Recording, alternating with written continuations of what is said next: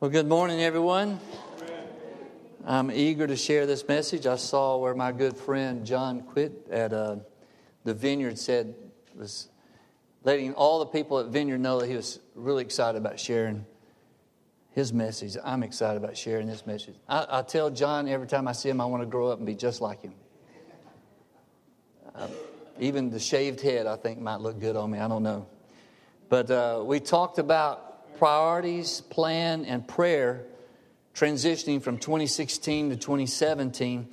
And we have these pads still up here waiting for someone that's not writing down what your priorities are, what are your prayers, what's your focus every single day.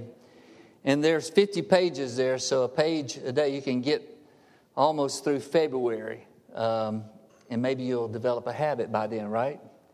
You're writing things down. The older I get, the more I realize I need to write it down. Anybody else like that? Write it down. Prayer is one of those priorities, and that's why we mentioned it.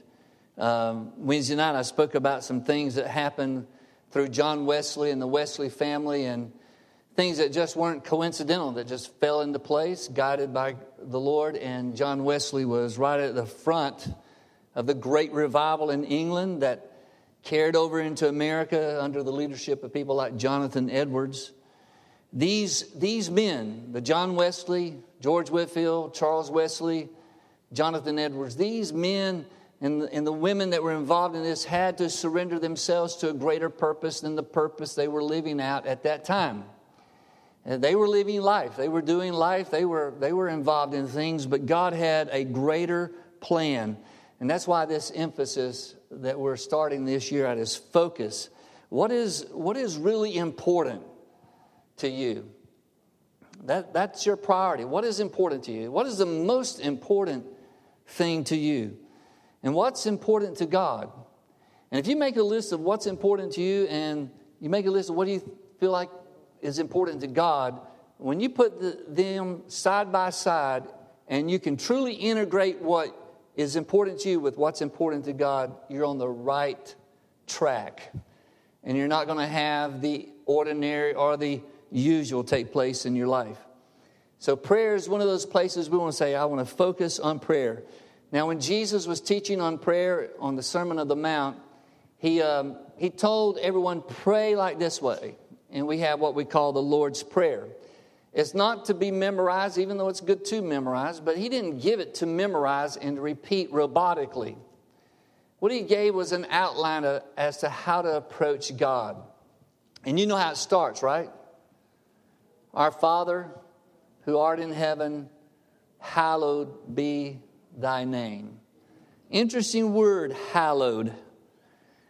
It's approaching God to the point, you're my ultimate source of everything. Before he gets to any needs, give us this day our daily bread. Anything about the ordinary needs of life, he says, start with that you're impressed with God. Start with being more impressed with God than what else you're going through. And that's going to be one of the themes in this message this morning when we get to Luke chapter 5. If you want to, you can turn through there now. The best disposition to approach God is that of an overwhelming impression of Him, not an overwhelming impression of the need that you're bringing to Him. He didn't give us this prayer to bring our lists to Him. He gave us this as a conversation with God. And that conversation begins with how impressive God is.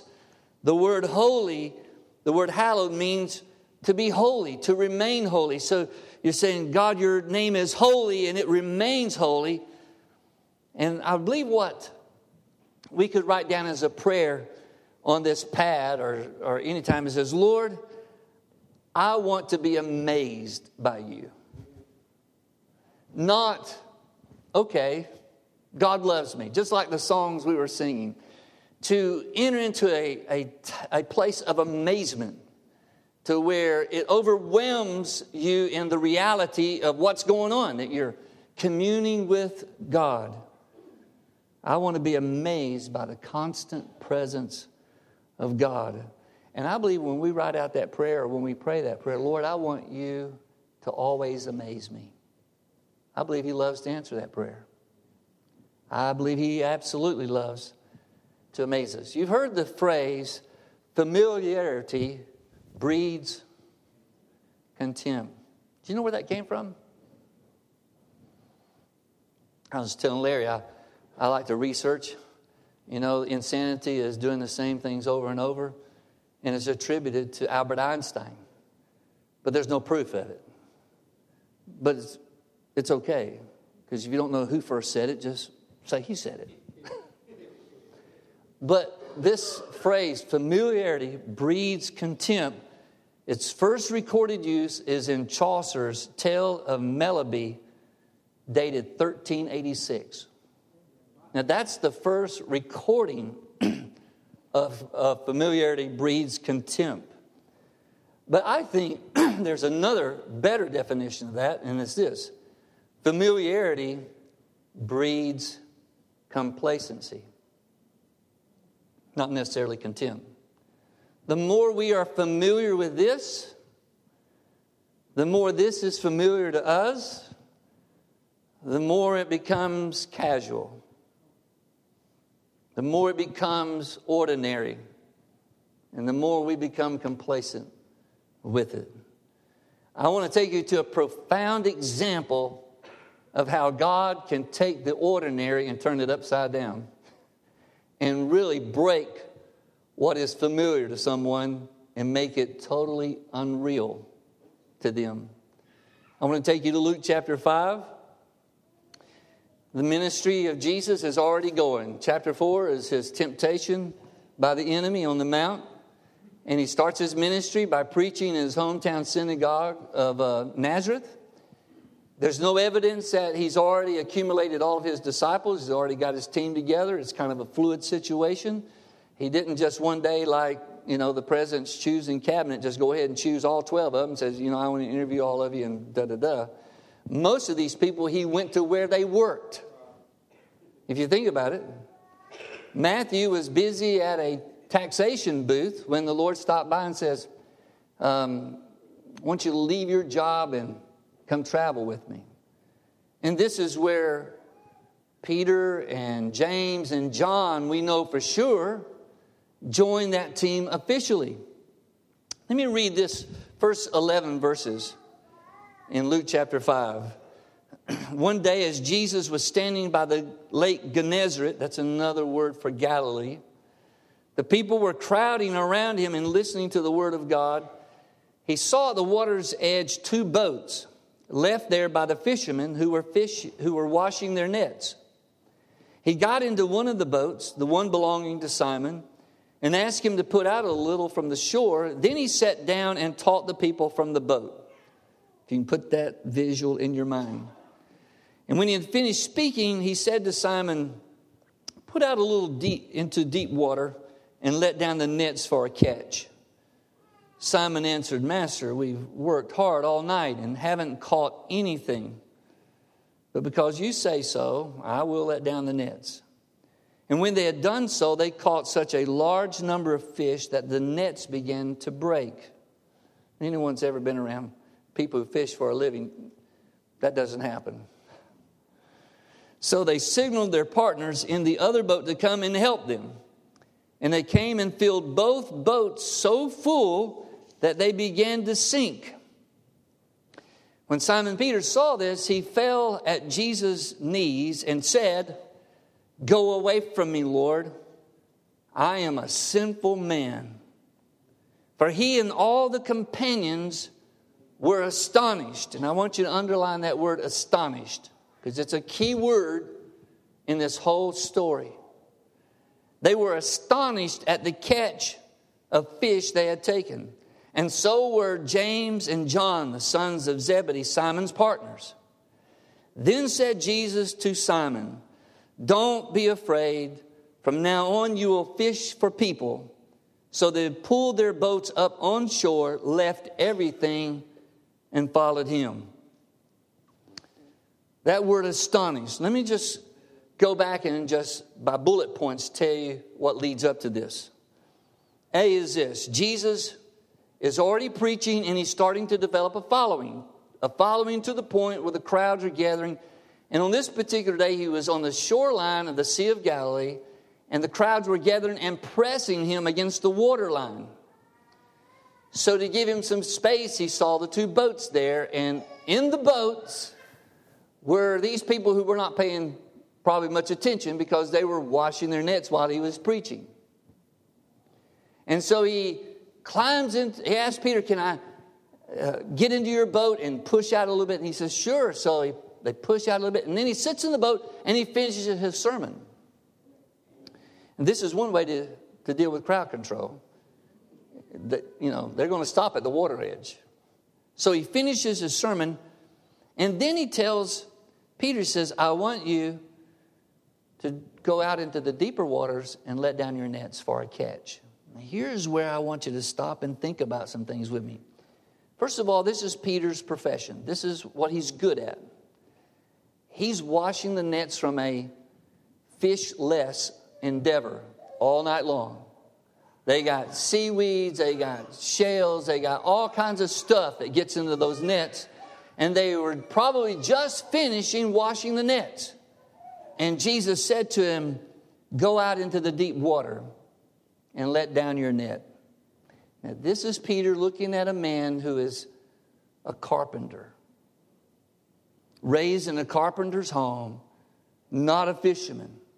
This is a man who is a fisherman, and he's already knows that the fish aren't there. He searched for them all night long. And he says, "But Lord, since you said so, we're going to go and let down the net."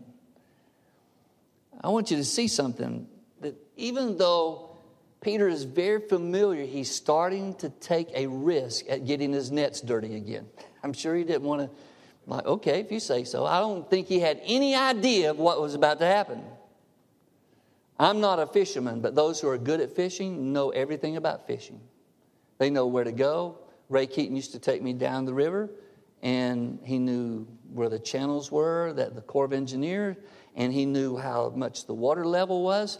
And believe you me, we had to go, when I went with him, at a time where you almost had to get out and pull the boat through some places. But he says, "It's going to be really good back here." And we would get back there and catch fish all day long. But it was like this. I almost had to pledge allegiance to the flag, not to tell anybody where I've been. That's fishermen. Good fishermen, they might tell you a little bit about how they caught but they're not going to tell you everything. Here's Peter. He knows this lake. He grew up on this lake. His family, he's a long line of fishermen. This is their life. He knows every place on that lake to go drop their nets. And everything he did the night before didn't work. And what happens just blows him away. Because there's something about when you feel fish when you're fishing. It's the greatest thrill. I don't know exactly what I'm doing, but I go with people who know what they're doing. But it's great to catch. And when he pulled that and that net didn't have any slack in it, it was like, and the more they pulled, the more the stress on the net was. So they yelled across to where James and John were and says, "You got to come help us." And that kind of got them all excited. Look at that. Because fishermen watch other people. I've been in boats when it says, don't yell that you're catching fish. If you yell, everybody will come over here. Am I talking the truth or what? I mean, if you're out there, especially some of our guys compete in fishing, you don't make a big deal. It's like you're trying to catch the fish and dip it up. Let's just act like we're not doing anything. Because you'll have a circus going on around here that all the boats come. And here comes James. They see when they're pulling on that net. And so they eagerly go over there. Now, there's some things I hope that I can share what's inside of me about this story. But the NIV says that they were astonished, that Peter was astonished. The King James says, he was astonished, and everybody that was with him. But the New American Standard says, for amazement had seized him and all his companions because of the catch of fish which they had taken. And this is probably more closely translated to that word. The word is kind of an unusual word. It means everything around you has become your reality. It's a very simple word. It says to have everything around you become magnified. And what was magnified in their minds? As fishermen, this was a record catch. This is where people are when they are bordering on having something record on the end of their hook. And this is why they were so amazed as they began to pull this net and empty the net into both boats, so much so that the boats were bordering on sinking. Now, at this point, Peter's reaction is very interesting. Up to this point, he's probably just one excited fisherman. Because what do you think is going through his mind? Money, money, money. Money, money, money. Boy, this is going to be a good day at the fish market. But somewhere in that, he lost the impression of the fish that was in the boat. And he became impressed with the man standing in the boat. And he dove in with those fish at the knees of Jesus. And he said, "Get away from me. I'm a sinful man." What caused him to do that? Why didn't he feel that way when Jesus was preaching? Why didn't he feel that way when Jesus said, "Let's go on out into the deep water"? Why didn't he have that kind of conviction? Because he was familiar with what was going on, but something happened that was totally out of the ordinary. And it made him see himself in comparison with Jesus. And he felt woefully inadequate to be in the same boat. He had his knees, what would have been gold to him, fish flopping everywhere. This is the mother lode. This is gold. This is money to him. But all of a sudden, he loses impression of that. He loses impression of what should be a monumental monetary gain that day. Does God want to bless our finances? Yeah. Sure he does. But he wants to bless them as we yield them to him. And Peter was blown away and he repented. It was the revelation that the man standing in his boat was not just a man. It was God.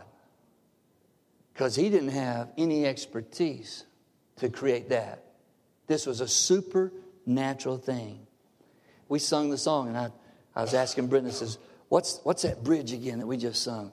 Our devotion. What is it? I was trying to write it down. And I thought, well, they're not going to sing the bridge again. I'm going to have to probably do like you do. Pull out my iPhone and find it. And then all of a sudden they sung it again. And then Larry comes up here. And it's like, I would pray that for all of us in this room, that we would lose the impression of the ordinary in our life and fall at the feet of the one who's extraordinary, beyond the ordinary, and be more impressed with anything going on in our lives. And when we see ourselves in the shadow of Jesus, true repentance comes out of that. But we can hide stuff as long as Jesus is not in our boat. As long as we stay in another boat, we can stay away from the reality of his enlightenment, his light, his revelation, his truth. And we're never moved to confront who we really are. And if there's ever been a day that God needs to step into our boats, in our place of our ordinary existence, and reveal to us, not him, but our comparison to him, that's when we will repent. We won't have to be reminded of praying. We won't have to be reminded of loving him. Jesus, we love you. You're the one our hearts adore. But he wants you to say that personally. He wants you to have this kind of a Peter-like experience. That he, as an individual, not any longer a fisherman, but as an individual man, he said, Lord, I'm a sinful man. He probably would have told you before that experience that he was a pretty good guy. He probably had a pretty good estimation of himself until that happened. And he says, you know, I don't deserve to be in this boat with you. You need to get away from me. I'm not a good man. In front of you, I'm a sinful man. And you don't need to be with me. Remember what Jesus said to him? The first words Jesus said to him?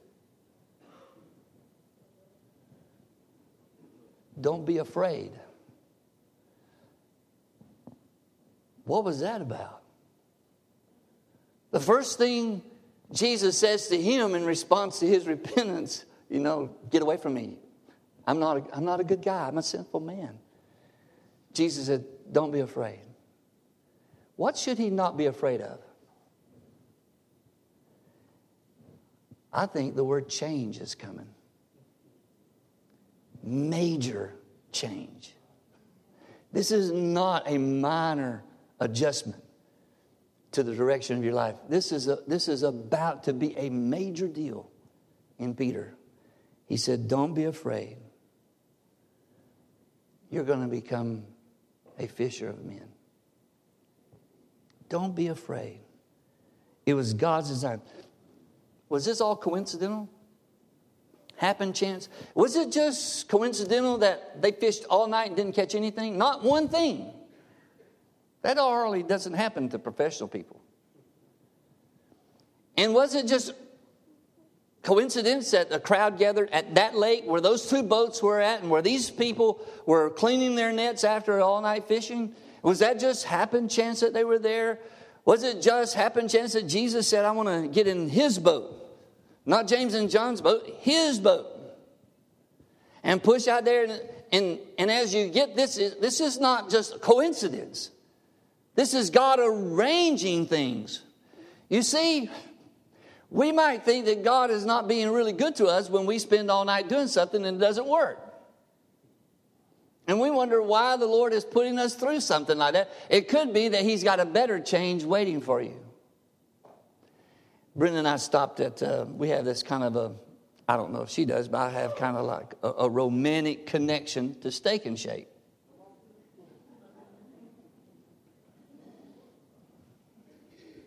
And I hear we're going to get one in Tuscaloosa. It's one of our favorite places, isn't it? So on our way to Georgia, we stop at Steak and Shake. We was going to stop and eat somewhere, but she knows, she's a radar with Steak and Shake. There's Steak and Shake. I said, well, that's where we're going. $4 meal. And we used to go to Steak and Shake when we were recording at Southeastern in Lakeland. So we go in, and this young lady waits on us. Her name is Rennie, Rennie. And so when she gets through waiting on us, just a lively young lady, young woman, and she comes back, and I ask her, I says, can I ask you a question? She'd already given us a ticket. I said, can I ask you a question? She said, sure. I said, do you believe in coincidence? Well, I said, do you think it's a coincidence that we're here? I don't believe in coincidences. I believe that the Lord has us right here to ask you and to tell you that he cares about you. And that he has a purpose for your life. Well, she's just like, oh, thanks. Okay. She walks away, but here she comes back. And says, I'm a young mother of children 3 and 1 years of age, and it's been tough on me. And she just, in a little window there, shared. And so I've prayed for her. And that's the fish in the boat that we need to fall at the feet of Jesus and say, I really don't deserve this. I don't deserve a part in this because you're holy and I'm not. But Jesus didn't say, yeah, Peter, you're just a lousy person. And yeah, you are a sinful person. And maybe next week I'll hang out with you. You go home and get your life straightened out. He didn't say that, did he? He said, don't you be afraid. From now on, you're going to be working with me and catching people. Isn't it interesting that our project is the Good Catch Publishing Project? You see, I believe God wants to take us past the ordinary. If there's anything I'm saying, Lord, please don't let us stay ordinary. Please, not with what? You died on the cross and was raised from the dead. And often I ask myself this question, and when I have an open door, I ask someone else, do you really believe that Jesus went through the crucible of the cross and was raised from the dead for the life you're living right now? Do you think he really did all of that so that you could just coast through being a believer? Is there no pressing? Is there no moving of God, a moving of the Holy Spirit in your life to press you out of the ordinary? Out of that you're okay with and you're comfortable with, into a new place, a new change, something beyond what you're capable of. This man left a profession that he knew very much how to do into a brand new profession that he knew nothing about. And you know why he was willing to do that? Because there was someone standing in his boat who knew nothing about his profession, but knew everything about God doing miracles in a person's life. He said, you let down your net right here. Because he had summoned a bunch of fish underneath that boat. Supernaturally. And this is why Peter could say, count me in. Because he trusted the one who just made all those fish get caught. And see, this is what the Lord wants you to do. He wants you to trust him. Is there anything greater he will do in your life other than saving you? Is there anything he can do in your life that tops that? Well, if you trust him to do that, why not trust him for other things? For a new place. I believe God wants to take us out of the casual activities of our lives and plant us into the supernatural. Repentance is this. Let me give you a new definition of repentance. It's acceptance of the reality that Christ is above all and worthy of our highest level of devotion and worship. It's not necessarily what you're turning from. It is, but that's not the greater thing. It's what you're turning to. It's who you're turning to. It's walking his trail. I want our praise team to come back. I want us to sing that song again. We might wear it out before the day is over. Okay. Jesus, we love you. But we're going to sing it differently. Because I'm constantly breaking copyright rules in this church. Because I'm constantly singing songs that's not written like that. I did today. I just rewrote this song. And it's not because I don't like to conform to the pattern. I want everything about me and the Lord personal. I want it personal. You know, I was thinking, praising the Lord, and I was like, Lord, what can I take credit for when you got a hold of my heart when I was a kid? And there was a love for you that was deposited in me at 8 and 9 years of age. What can I take credit for? When that young, in a way, I was the guy in knee-deep fish. Didn't know really much about theology, but I knew this. He was speaking to me that day. And the greatest day of my life is that day. Everything else widens my appreciation of him working in me. But here's what I want you to do. I want you to look at 2017. We're only 15 days into it. To say, Lord, I want to go from one amazing moment to another amazing moment. I do not want to live days where if someone asks me, well, how was your day? It was okay. it was okay. I don't want that. I'm sorry. I don't want okay.